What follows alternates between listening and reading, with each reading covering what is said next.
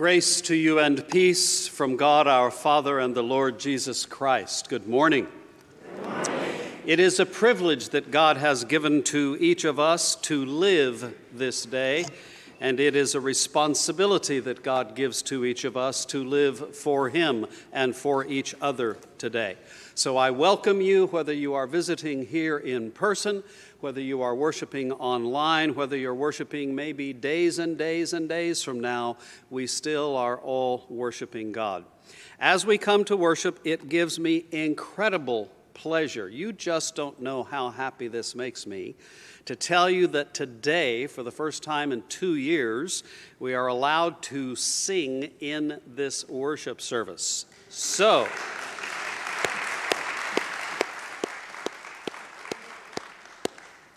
the folks behind me have been singing for a while, but in Presbyterian parlance, we actually call the choir the auxiliary choir, because their job is to lead us, because we're all the choir singing praise to God. So when that moment comes, I want to make sure that God hears us, okay? Let's be called together to worship then as we read responsively these words from the 147th Psalm. Praise the Lord.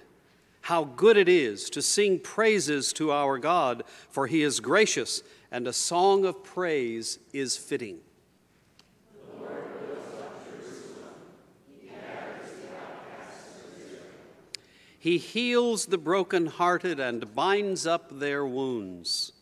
He determines the number of the stars. He gives to all of them their names. Great is our Lord and abundant in power. His understanding is beyond measure. Friends, let us worship God.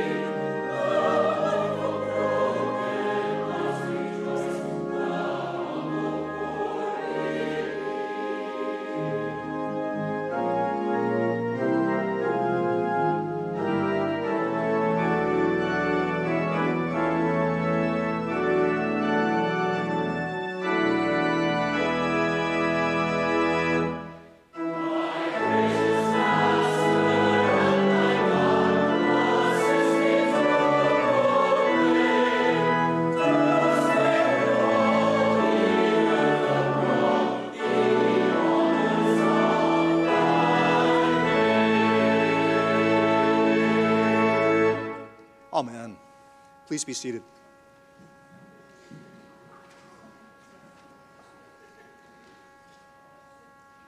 Even with that sound, the Lord hears our prayers.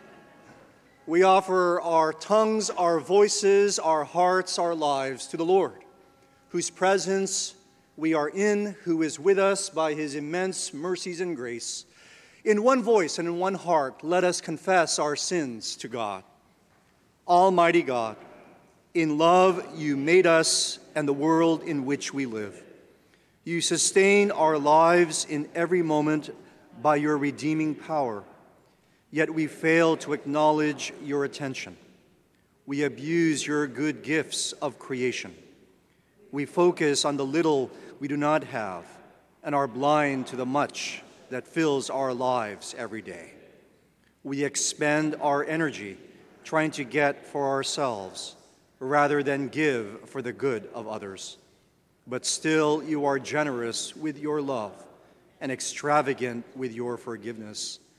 Heal us and set us free from our self-worship, that we might find our true freedom in following you and then make us again into worthy servants who work with you in healing your whole creation.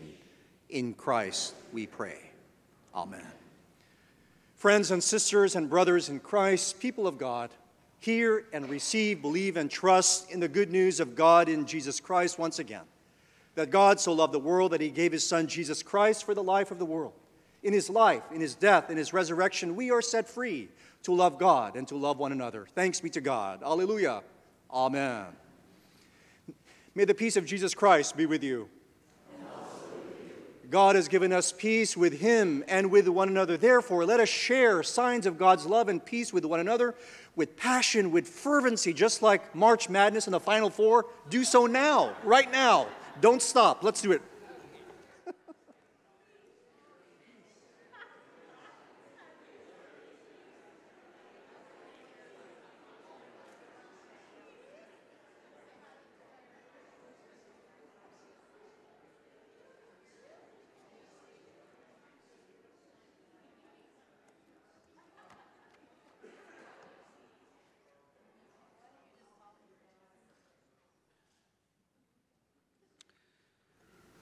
So those of you who have some experience with musical instruments like organs recognize the fact that the organ suffered what we call a cipher. One of the stops stayed open even though Susie had closed it. That's why that sound continued, but there's actually a deeper meaning to that, Bill. Do you want to know what that deeper meaning is? Of course you do. Yes. You see, the organ itself has been silenced for so long, and even though it's been playing a little bit, it wanted to keep singing too. I'm sure there's some scripture somewhere that will support that conclusion. Friends, of course, music is such a big part of the life of the church and the life of faith, and we are looking forward next Sunday at 4 o'clock here in the sanctuary to a celebration of the Duke Ellington Sacred Jazz Concert. Duke Ellington was not only one of the great writers and performers of jazz music, he was a committed Christian who often shared his work in churches and shared the love of Jesus. And next Sunday here at 4 o'clock, this choir, joined by others, as well as they will be joined by members of the Rancho Santa Fe Big Band. So there's going to be a lot of brass as well. We'll be performing that jazz concert. Because our contracts and arrangements for this music were made many months ago, we must continue to observe what we now call, I call at least, the old-fashioned protocols of requiring your vaccination and proof thereof, as well as requiring that you wear masks during the performance. But pray to God that will be the last time that we ever have to do that here. Don't let that keep you away from celebrating this amazing music next Sunday at 4. Next Sunday as well, we're going to take your blood via the assistance of the Red Cross Blood Mobile. If you'd like to contribute blood, we will ask you to sign up, make your appointment through emailing Allison Noon, whose address has been on our emails to you this past week and will continue to be this coming week. A couple of weeks from yesterday, April 9th, we'll celebrate our annual Easter gathering called the Eggstravaganza. There will be Easter eggs, there will be eggs to eat, and there will be a retelling of the Easter story designed especially to incorporate our younger members of the church, but everyone is invited to come read about that in your bulletin insert. I'm happy to report that we continue to receive the special offering to support war relief in Ukraine and in the countries surrounding Ukraine that are particularly involved with refugee relief. This past week, we were able to send a check for over $89,000 through the work of the Outreach Foundation, and I know that your giving continues, so please feel free to continue giving to that special and worthy effort. I don't need to tell you more about why that is needed, but we are privileged to be able to participate in this direct way of offering our support and encouragement there. On a happy note, let me mention that the Flowers this morning in worship with us celebrate the 70th, that's 70, Steve, that's 7 decades of marriage of Dick and Billy Deal. We got to celebrate that Thursday night with them, so Dick and Billy, happy anniversary.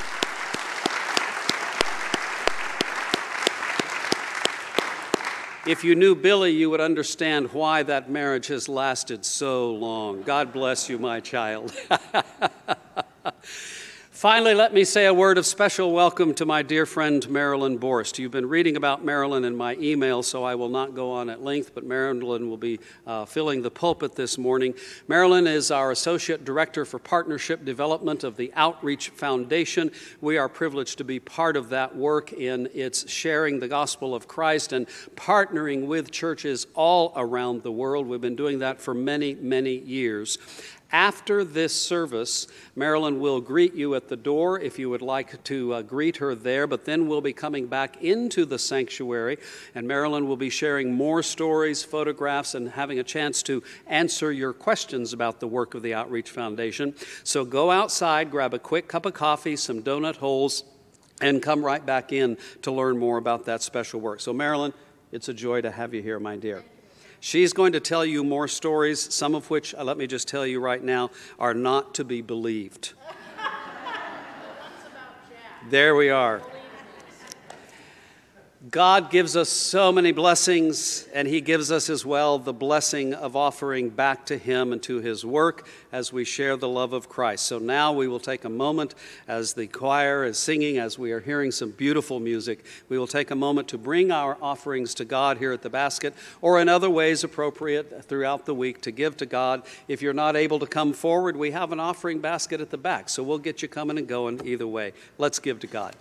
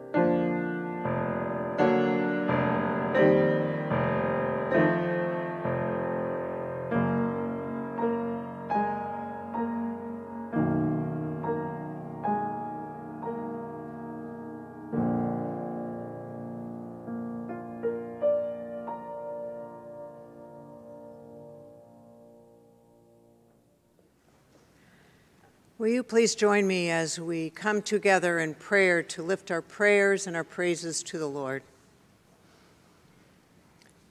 Merciful God, we sit in beauty and comfort this morning, giving thanks and praise as well we should for your abundant grace and ever-present Spirit.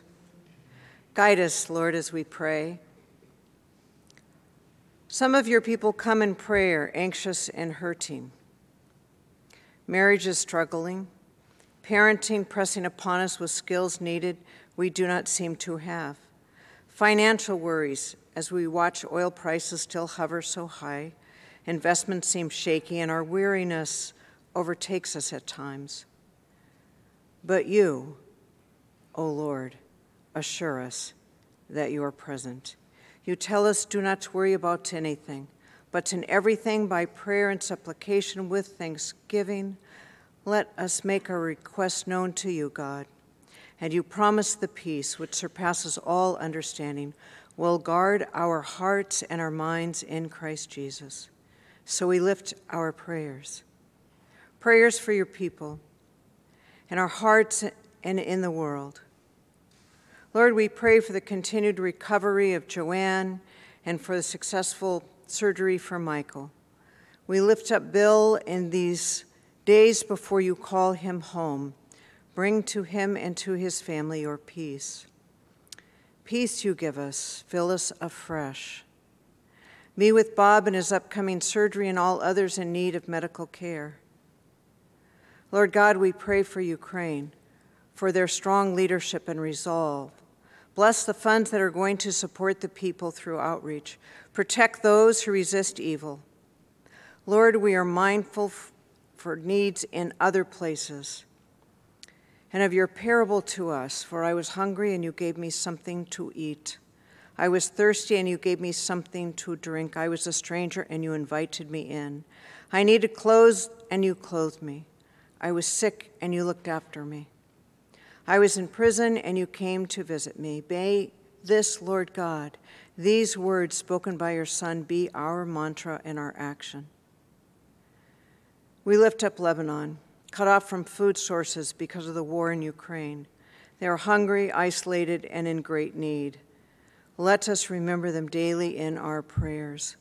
We pray for the church as they're ministering to so many, and we lift up her sister country, Syria, and ask for peace. Put your spirit afresh in Marilyn as she brings the word this morning. Let her be more than a good word spoken, but a compelling call to go out into the world for your sake, Jesus. In the season of Lent, let us take off those items and things that restrain us from obedience to you. As Jesus walked towards the cross, let us follow. We ask these things in Jesus' name, who taught us to pray together, saying, Our Father, who art in heaven, hallowed be thy name. Thy kingdom come, thy will be done, on earth as it is in heaven. Give us this day our daily bread, and forgive us our debts as we forgive our debtors. And lead us not into temptation, but deliver us from evil. For thine is the kingdom, and the power, and the glory forever. Amen. Christ.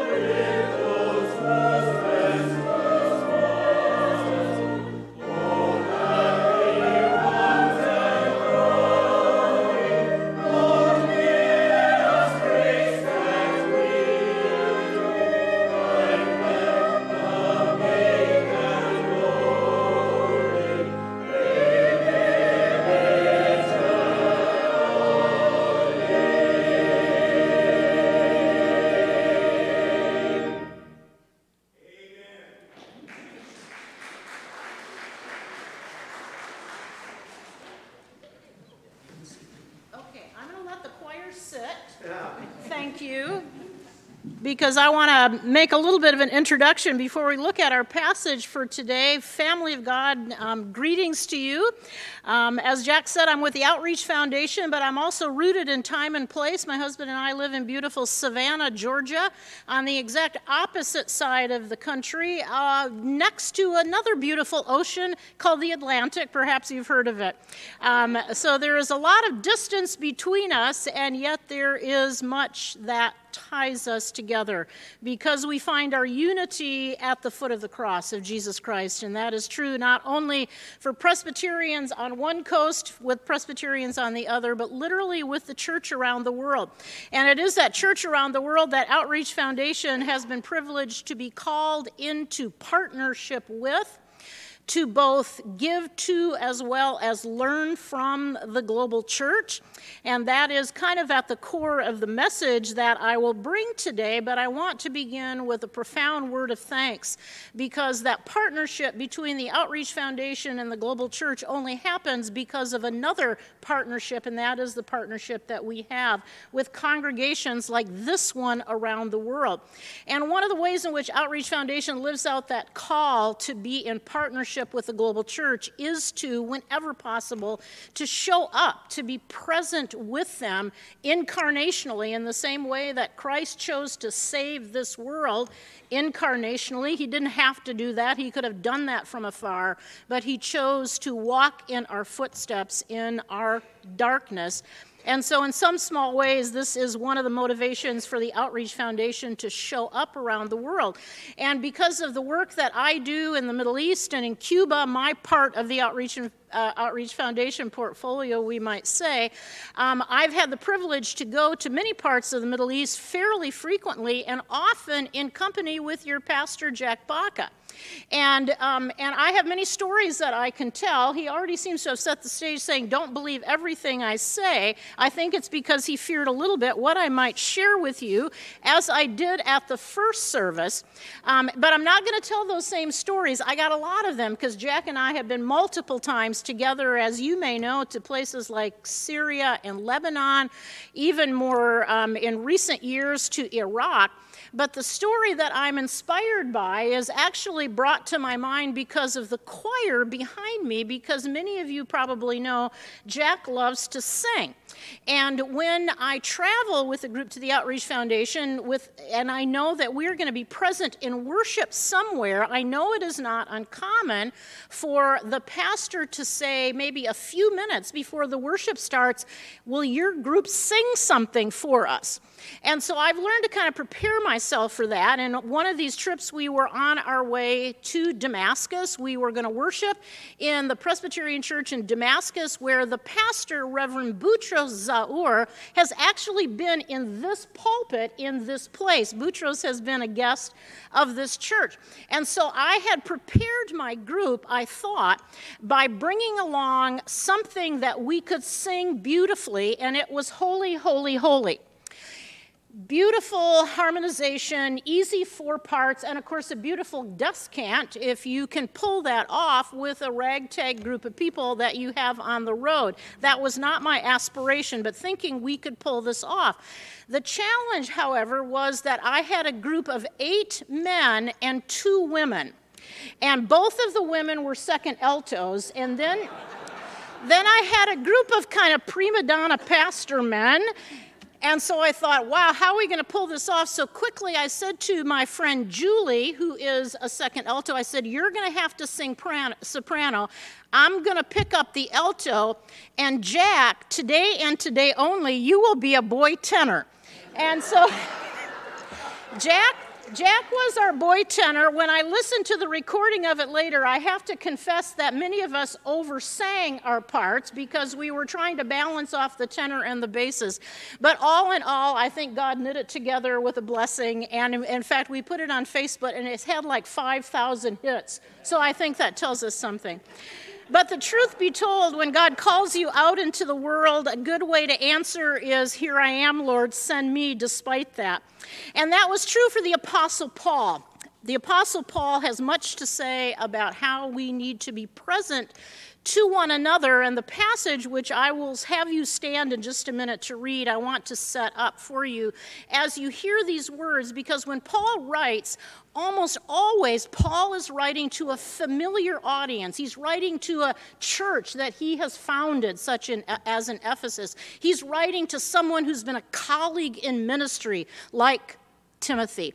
But when he writes to the church in Rome, he writes aspirationally because he has not yet been there, but he knows them. He's made it his business to know the state of the church, and he yearns to be with them. So friends, I would invite you to stand and hear these words from the Apostle Paul as he writes to the church in Rome, opening the letter. With these words, he says, "First, I thank my God through Jesus Christ for all of you, because your faith is proclaimed throughout the world. For God, whom I serve with my spirit by announcing the gospel of his Son, is my witness that without ceasing I remember you always in my prayer, asking that by God's will I may somehow at last succeed in coming to you. For I am longing to see you," says Paul, "that I may share with you some spiritual gift to strengthen you, that is, that we may be mutually encouraged by each other's faith, both yours and mine." Friends, this is the word of the Lord. Thanks be to God. Please be seated. Mutually encouraged by one another's faith. The subtext of this message is lessons that we need to learn from the global church, why the global church needs us, and why we need the global church. Our understanding of mission at this day and age comes much closer to the words of the Apostle Paul, that mission is not something we go out and do for someone, but rather that mission is about mutuality. God calls us into relationships so that we can be mutually encouraged, inspiring one another, teaching one another of what it has meant to walk the walk of faith, following Christ out into the world. So as my travels are pretty extensive, I'm usually on the road between 4 and 6 times a year globally, not to mention visiting with congregations, but it is in those global encounters, sometime in fairly far-flung and not always the garden spots of the world, where I have had the privilege to go to meet the church in places like Iran, in places like even North Korea and Pakistan. I have found that the church sometimes in the darkest places has the most to teach us. And so part of that equation, the lessons that we have to learn from the global church, I have narrowed that down because time is of the essence to 3 of the most important ones. Why we need the global church, and I'll begin with this one. They model to us perseverance. They model to us perseverance. Perseverance is another one of the wonderful theological teachings of the Apostle Paul, as he talks about on many different occasions what it means to be a faithful follower of Christ over a long period of time. But for Paul, it's not just a faithfulness in the same direction, as Eugene Peterson would say, over a long period of time. It is a faithfulness that often has to endure difficulty. As when he writes to the church in Rome a little bit later, saying, "We rejoice in our suffering because suffering produces perseverance, and perseverance character, and character hope." The global church teaches us what it means to be persevering. And there are many examples that I could share with you. One of the ones that always comes to mind is the image of a Chinese pastor who was about this tall. Her name was Reverend Wu, and when I met her in northeastern China in 2007, she was probably 83 years old. But she was still actively serving, because when there is only one pastor for every 10,000 believers, retirement is not an option. You just keep pastoring until Christ calls you home. We were with Reverend Wu because we were actually on our way to meet the church in North Korea, which is a whole nother story that I don't have time to share and would love to come back and do that at this point. But would, for the sake of our beloved friend Neil Pressa, would say that that journey happened because In-Sik Kim and Sigmund Rhee, two of the great heroes of our Presbyterian church, took me by the hand and said, come, we will go meet the church in North Korea. But before we could get into North Korea, which, as you can imagine, is a fairly complex affair, to get the necessary permissions to do that, we had some days to spend in northeastern China. And so it was in that context that we used our time wisely to have a conversation with Reverend Wu. Reverend Wu, we knew, had lived over such a long period of time, 8 decades at that point, that we knew that her story of what had happened with Christians, the ups and the downs of the church, would be an inspiring one to hear. And so over a number of hours, we let Reverend Wu tell her story, which in brief was this, that she had been born in the 1920s in China. She said there were 7,000 missionaries conservatively in China at that time. And on every corner, it seemed, a church was being built, a hospital was going up, a Christian school was being opened. It was like the Holy Spirit was out of control in China. But things changed dramatically, she said, not many years later in 1948 with the coming of the Communist Revolution. And as the Communist Revolution was inaugurated in China, most of the leaders of the church fled, knowing that communism would not smile benevolently upon the church. She said, we struggled along, the few of us that were there to lead, to make our way forward. We thought we had found our way of doing that it couldn't get any worse. But it did, because just less than 2 decades later, in 1966, came the Cultural Revolution, where Mao Zedong doubled down on communist ideology and said anything that is not part of communist teaching needs to be eliminated, eradicated from Chinese life. And so great works of literature, books were taken out of the libraries and burned in the streets. Cultural artifacts, art and architecture, destroyed, so that only the focus was upon communism. Reverend Wu said the way that we did church was to gather quietly together, and we would recite back to one another the scripture that we had memorized in Sunday school, and to sing back to one another the hymns that we knew by faith. Our Bibles were gone, our hymnals were gone.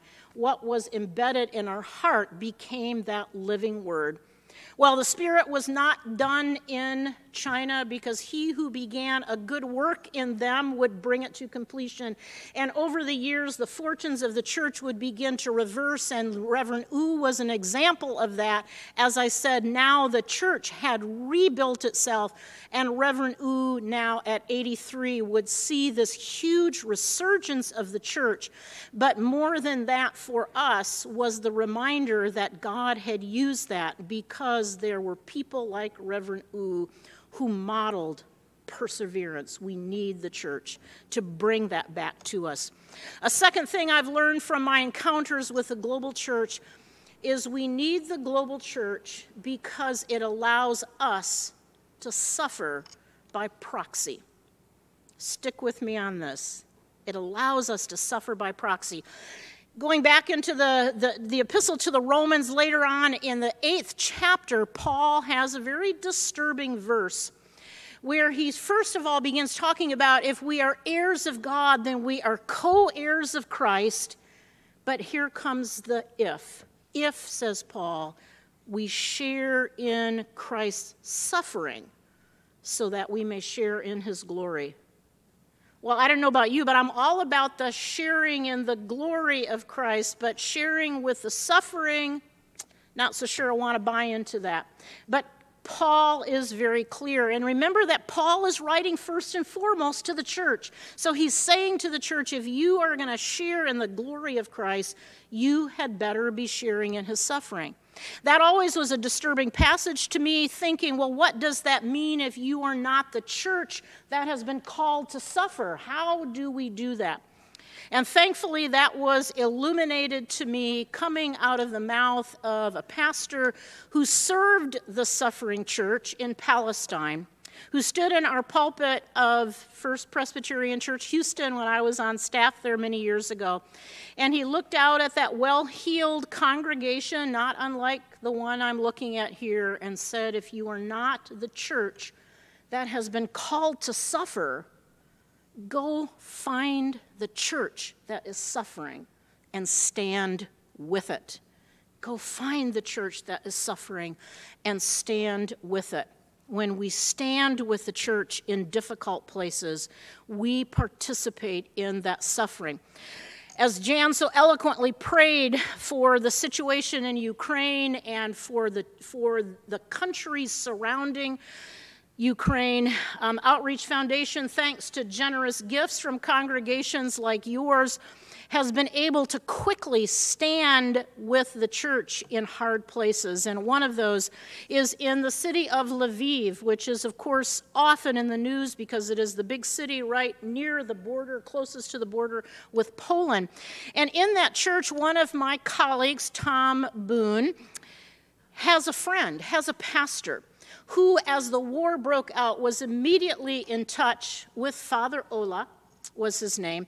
Father Ola is a priest in the Ukrainian Catholic Church, which is not the Roman Catholic Church, it's the Greek Catholic Church, which means that the Greek Catholic Church, by the way, allows their priests to marry. So Father Ola, as this war broke out, had not only a congregation to care for, but had a wife, a father with Alzheimer's, and 4 children under the age of 14.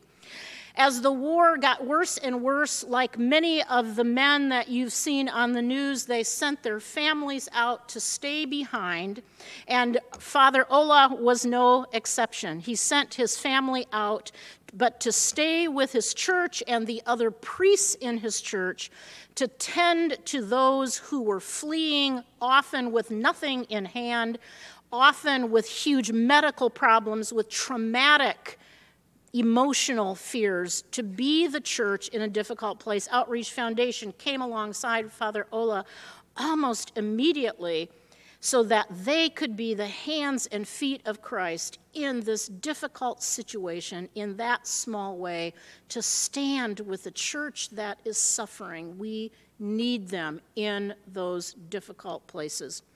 The third lesson I would share with you that I have learned about why we need the global church is this one, that they are quite simply on the forefront of the gospel, where the gospel needs to be heard. Places we can't go, places where even if we could go there culturally, linguistically, we are not effective. We need the church in those places to make Christ known.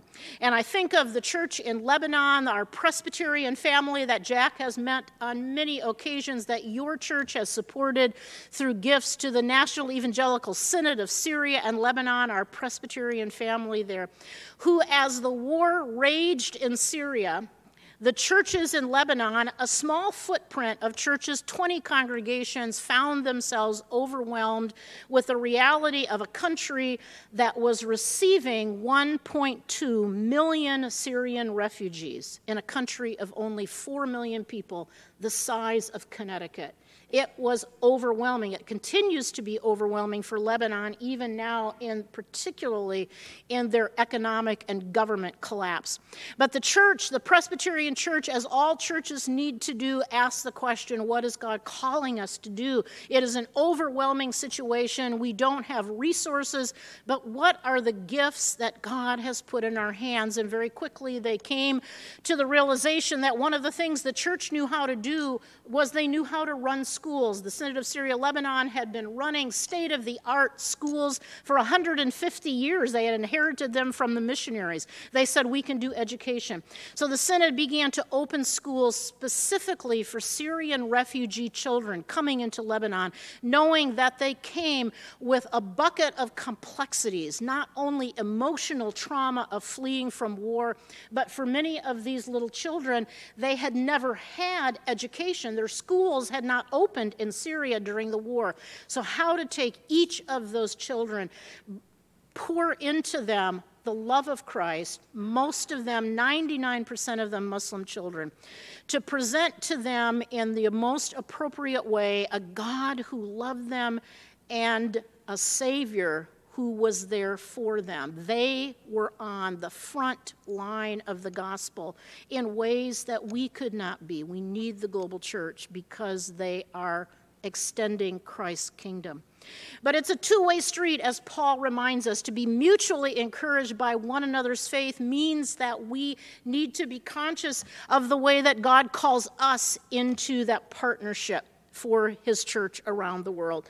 And one of the ways that we mutually encourage the church is not a surprising one. It is with the resources that we have to deploy for kingdom purposes. We have them in abundance. And when we give of them generously, as you have just done for the Ukrainians, as Jan talked about, as Jack talked about, we are a blessing to the church in that way, deploying those resources in ways that bring hope and healing to the church that may have the skills to serve and do ministry, but not the resources. And I've shared with you one of those examples. A second reason why we can be a blessing to the church is the extent to which we can be grateful receivers of the non-material gifts that the global church gives to us. We may be dispensing financial resources, but the global church can give to us, if we open our hands and extend our arms, incredible lessons of faith and faithfulness that is hard to learn anyplace else. Right now, Outreach Foundation has a team in Pakistan, in fact, including several other members of our board. Jack, as you may know, is the chairman of our board of directors. But in Pakistan right now, we have, I think, 3 members of the board of directors, along with some other people, standing with the church in a place in Pakistan, one of the most difficult places to be a Christian anywhere in the world. Always makes the top 10 list for the Global Watch list for the persecuted church, a dubious distinction. But it's in that place that the church has been enormously faithful, and we can learn and receive those gifts of faithfulness. Many years ago, when I made my first trip to Pakistan in 2003, an incredible thing had just happened that the church was celebrating. 30 years before that, in the 1970s, a very hardline Islamic government in Pakistan had confiscated, had nationalized, they called it, all of the Christian institutions in Pakistan, had taken their hospitals, had taken their schools, had taken Foreman Christian College, their one institution of higher learning, and had taken it over, thrown the Christians out.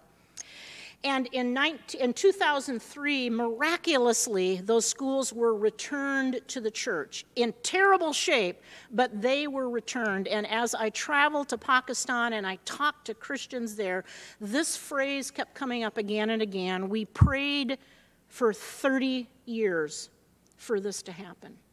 We prayed for 30 years, and I didn't think much about it at the time, but later it would kind of dawn on me, what does it mean to pray for 30 years? Who prays for 30 years and still trusts that God is going to bring something to fruition? I know I don't. It's hard for us to think about praying for 3 weeks for something, for 30 minutes for something. The church in Pakistan had prayed faithfully for 30 years that God would heal the situation, and he did. We need the global church because they can show us an incredible faithfulness that can both inspire and even reset what it means to be a faithful disciple of Christ.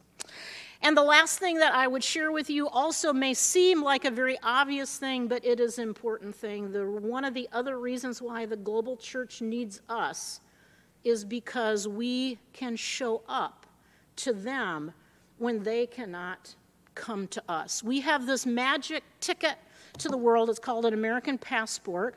And if you set your mind to it and you know the right people and you can maneuver and move around, that American passport can get you anywhere in the world you set your mind to. It's gotten me into places like North Korea. Yes, you can go to North Korea. That American passport gives us access to the world. Our resources give us the financial ability to show up to the global church in incredibly meaningful ways when they can't come to us. And in doing so, to model that incarnation of what it means to be the church, sharing for even a brief period of time our understanding of the faithful walk of Christ.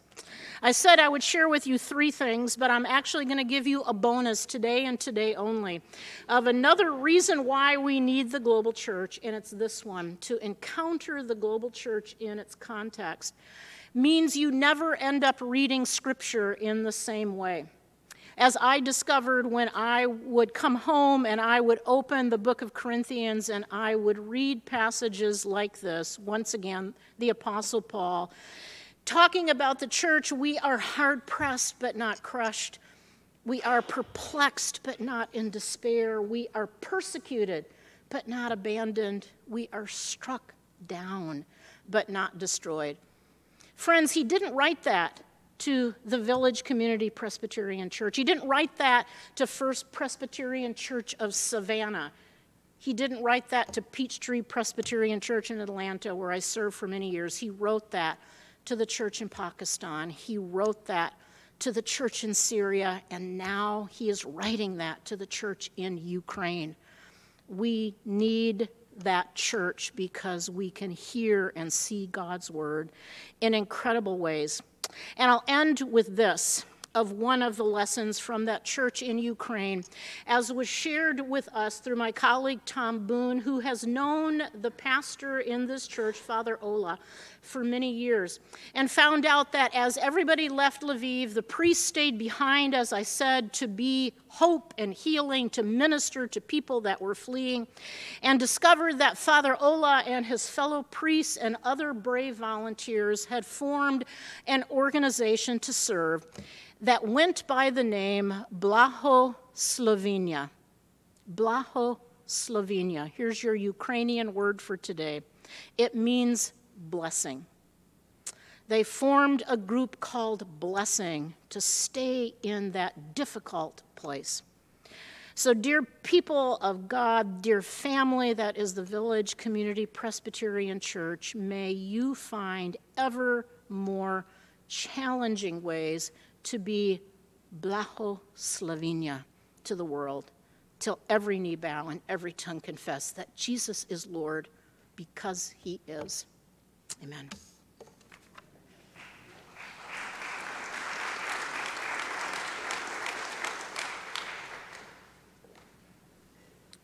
Marilyn, thank you for bringing God's word.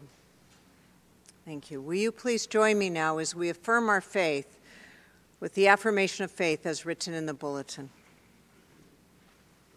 Oh, the depth of the riches and wisdom and knowledge of God! How unsearchable are his judgments and how inscrutable his ways! For who has known the mind of the Lord, or who has been his counselor, or who has given a gift to him to receive a gift in return? For from him and through him and to him are all things. To him be the glory forever. Amen. Story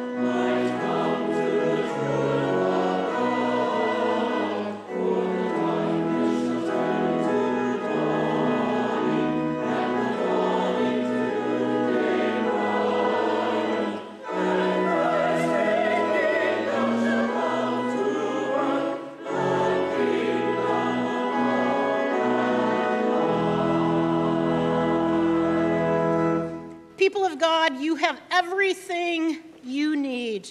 You are surrounded by the grace of God. Your heart is filled with the love of Jesus Christ, and you have the unbeatable power of the Holy Spirit. So go from this place to be blessing, to be blahoslavenia. Amen.